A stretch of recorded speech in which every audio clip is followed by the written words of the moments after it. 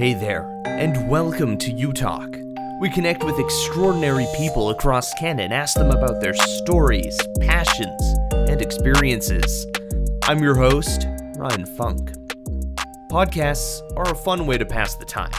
Whether on a long drive or doing chores at home, what you can learn is excellent. A new podcast by the Zorian Institute is taking a deep dive into the stories of diaspora, their diverse and shared experiences of living away from and returning to their homelands. Host of the Diasporan podcast, Jen Haddo, shares what you can expect from the 6-episode series. I'm Jen Haddo. I'm the host of the Zorian Institute's podcast Dispersion. I worked full-time with the Zorian team for almost 2 years in Toronto. And we kind of cooked this idea up during that time. I've since left being there full time, but I was so lucky to stay on and do the podcast and kind of teeter around with a couple of other things. Yeah, so it's been really fun and I'm proud of it and excited it's out and ready to share it with the world. Podcasts are just so nice. Like whether you're like cleaning up around your apartment or the home or going for a ride somewhere, it's so nice to just pop on a podcast. And there's so much, like, whether it's on Spotify or, like, Apple Podcasts, Google Podcasts, that you could find almost anything online right now that, like, tickles your fancy. Commuting, maybe not so much of a thing for lots of us these days. My commute is about 4 steps. Mm-hmm. But when I was on the subway or the bus, podcasts would have been great. Like, just plug them in, and you can learn. I know friends of mine, people in my life, are learning kind of real life skills or niche interests. There's something for everybody, truly. And that's what we're hoping for Dispersion as well, is it is expanding an audience and that it's new for people. Like fully, we don't expect this to be something people are aware of. And personally, I'd love for someone to have no idea what any of it is about and tune in one day and think like, you know what? Yeah, I learned a little tidbit. I'm happy at that point.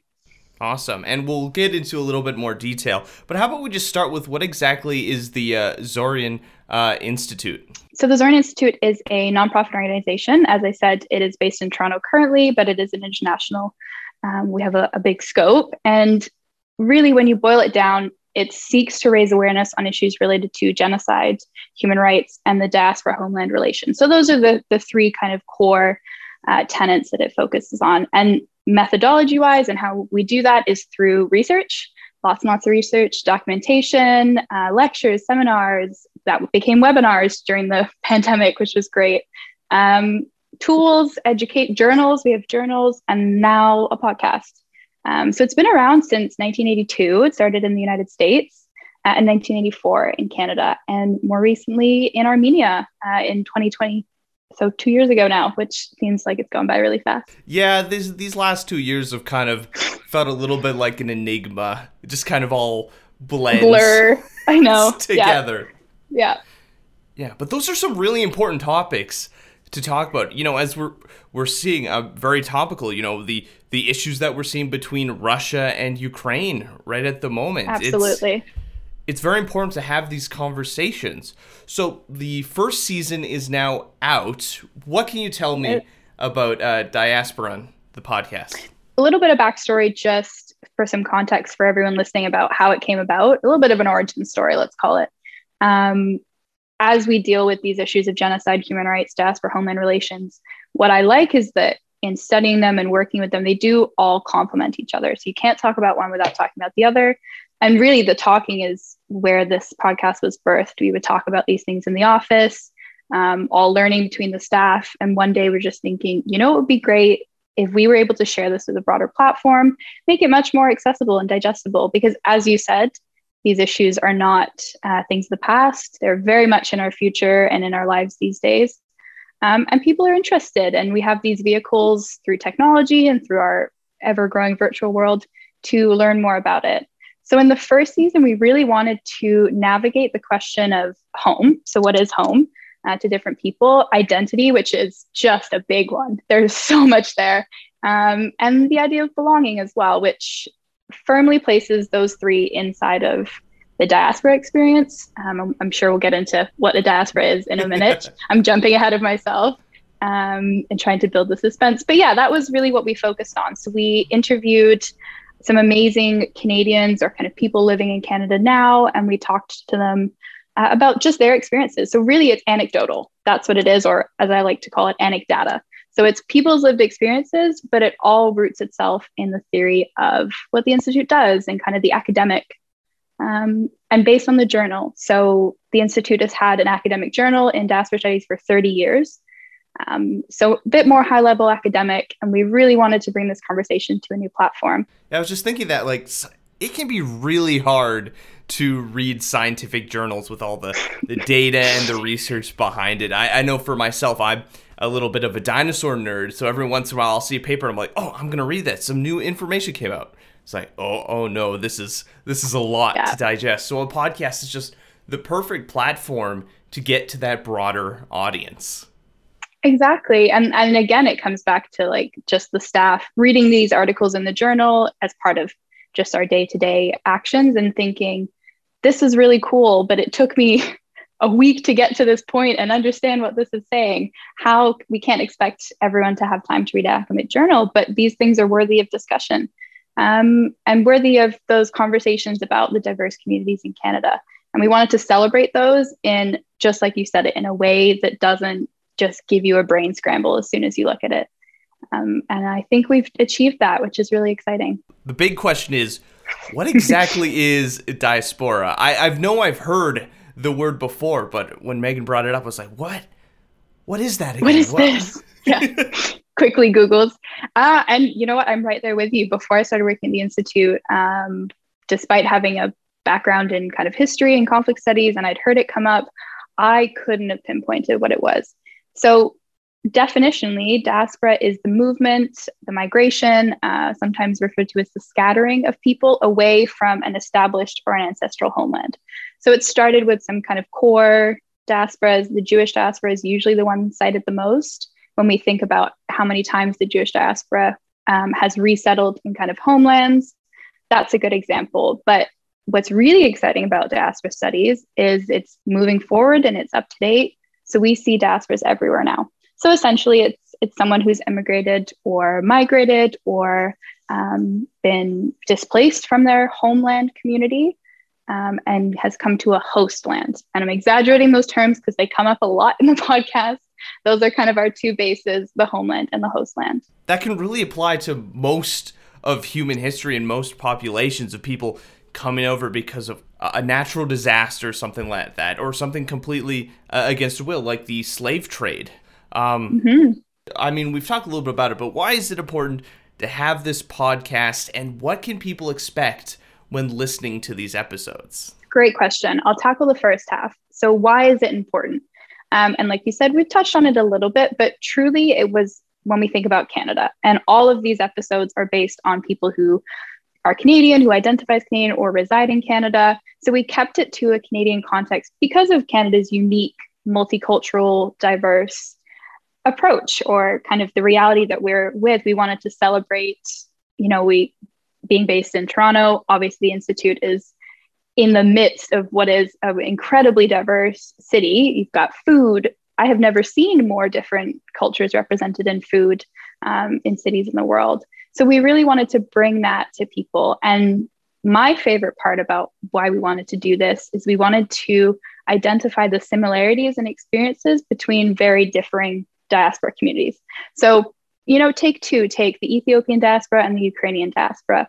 On paper, first glance, you might think, I'm sure they've got nothing in common, right? Very different geographic locations and cultures and food and language. But when you get two people from those diasporas, or any two, in a room and you start having these conversations, you have these amazing moments of like, yeah, I went through that too. Or really, you experienced that?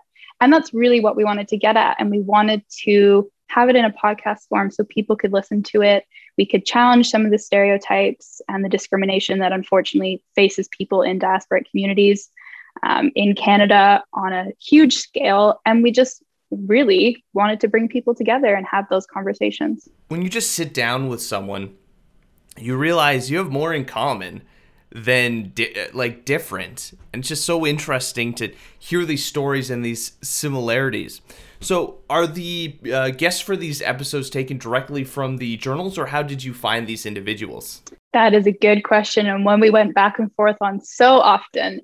We thought maybe we'd have kind of more of an academic focus, but again, in the nature of making this really accessible, these are just everyday incredible Canadians or people who live in Canada. So the Institute, having been around since the 80s, has a really fantastic network. It has a university level program, the GHRUP, the Genocide Human Rights University program that it runs in the summer, which has churned out some incredible scholars and practitioners. So we pulled on them a lot, and they'll come up. We pulled on just network connections of people we had. And people related to the Institute that represent a diaspora community or friends of friends of friends, really leveraged the network, which was incredible because, again, we were drawing on people's similarities and trying to bring this community together. So to answer your earlier question of what can people expect, so me as the host and two fantastic guests. We always had two, again, to facilitate this conversation. I'm trying to think, how many instances did they previously know each other? Not many. So we had two kind of complete strangers, sometimes coming from different parts of Canada, coming to talk about the same questions. So we asked them the same questions and they chip in. They can exchange with one another and again have these moments of like, I can't believe you experienced that too. I did as well. Like just the best moments when that comes up. Yeah. So, and through it all, we weave this thread of teaching you about or helping you to understand better what a diaspora is, how they're formed, how they operate within Canada, and kind of some of the terminology as well, so people can dig deeper if they're interested. So how many episodes are currently available, and are there plans for a season 2? Oh, the big question. So at the moment, there are 7 episodes in our first season, 6 of which include guests. And then the 7th is the staff. So it's not just me. I don't do this alone. I have a fantastic team with the rest of the Institute. And I managed to convince them to come on for an episode. And it's our wrap-up episode. So we go over our favorite moments of the season and what we'd like to see for an inevitable season 2, which we're really hoping. And we have so many ideas. I think if anything that came out of the first season, it's we really tipped just the tip of the iceberg, more so than we envisioned. So lots more themes we want to look at. I personally want a whole episode on food. Yes. And I've been saying this. Yeah, okay, good. I have your support. I've been saying this since this conception of this podcast, because I think food is very central to bringing people together in the same way that music is. So definitely hopes for a season 2, representing some very different diasporas than we've seen this season. And just delving a little bit deeper into equipping people with the knowledge of the importance of just sitting down with someone and connecting over lived experiences that are often similar. I know you're not with the Institute anymore, but do you know if there's any like upcoming projects or programs that are coming down the works? I do, some exciting ones. I'm lucky enough that I still stay very up to date with what the Institute's doing. So actually 2022, so this year is the 40th anniversary of the Institute. Oh, nice. So the big 4-0. So lots in the works. So obviously the podcast has been a big goal for us, especially because of just pivoting, as every organization has had to because of the pandemic. So plans to celebrate the 30th anniversary of the journal that Dispersion is based on, looking into how we can move forward with those in a really interactive and exciting way. As I mentioned before, the Genocide and Human Rights University program, which has been going on for, I'm probably going to get this wrong, but at least 18 years, which brings in scholars and helps educate them, will be taking place online this year. So lots of interesting things. I would definitely say, if you don't already follow the Institute on any social media platform, absolutely get on that. Really, really cool stuff. Yeah, lots of relevant information. Absolutely. That's available on there. Yeah. Awesome. Yeah. So where can people go to? So to find out more about the Institute, you can visit the website. So it's www.zoryaninstitute, Zoryan is Zoryan, and that's a bit of a tricky one. So there's a whole page on the website about the guests, about the episodes, and more about the podcast itself, and even more about the journal if you are academically inclined and want to dig into some of the more meaty theories behind diaspora studies. The podcast itself is on Spotify, it's on Apple Podcasts, and it's on Google Podcasts, and it's also on Acast. And Acast is fantastic if you haven't used it because it has show notes. So we plug in loads of data there, articles, resources, URLs, if you want to learn more about things that came up in that specific episode. Yeah.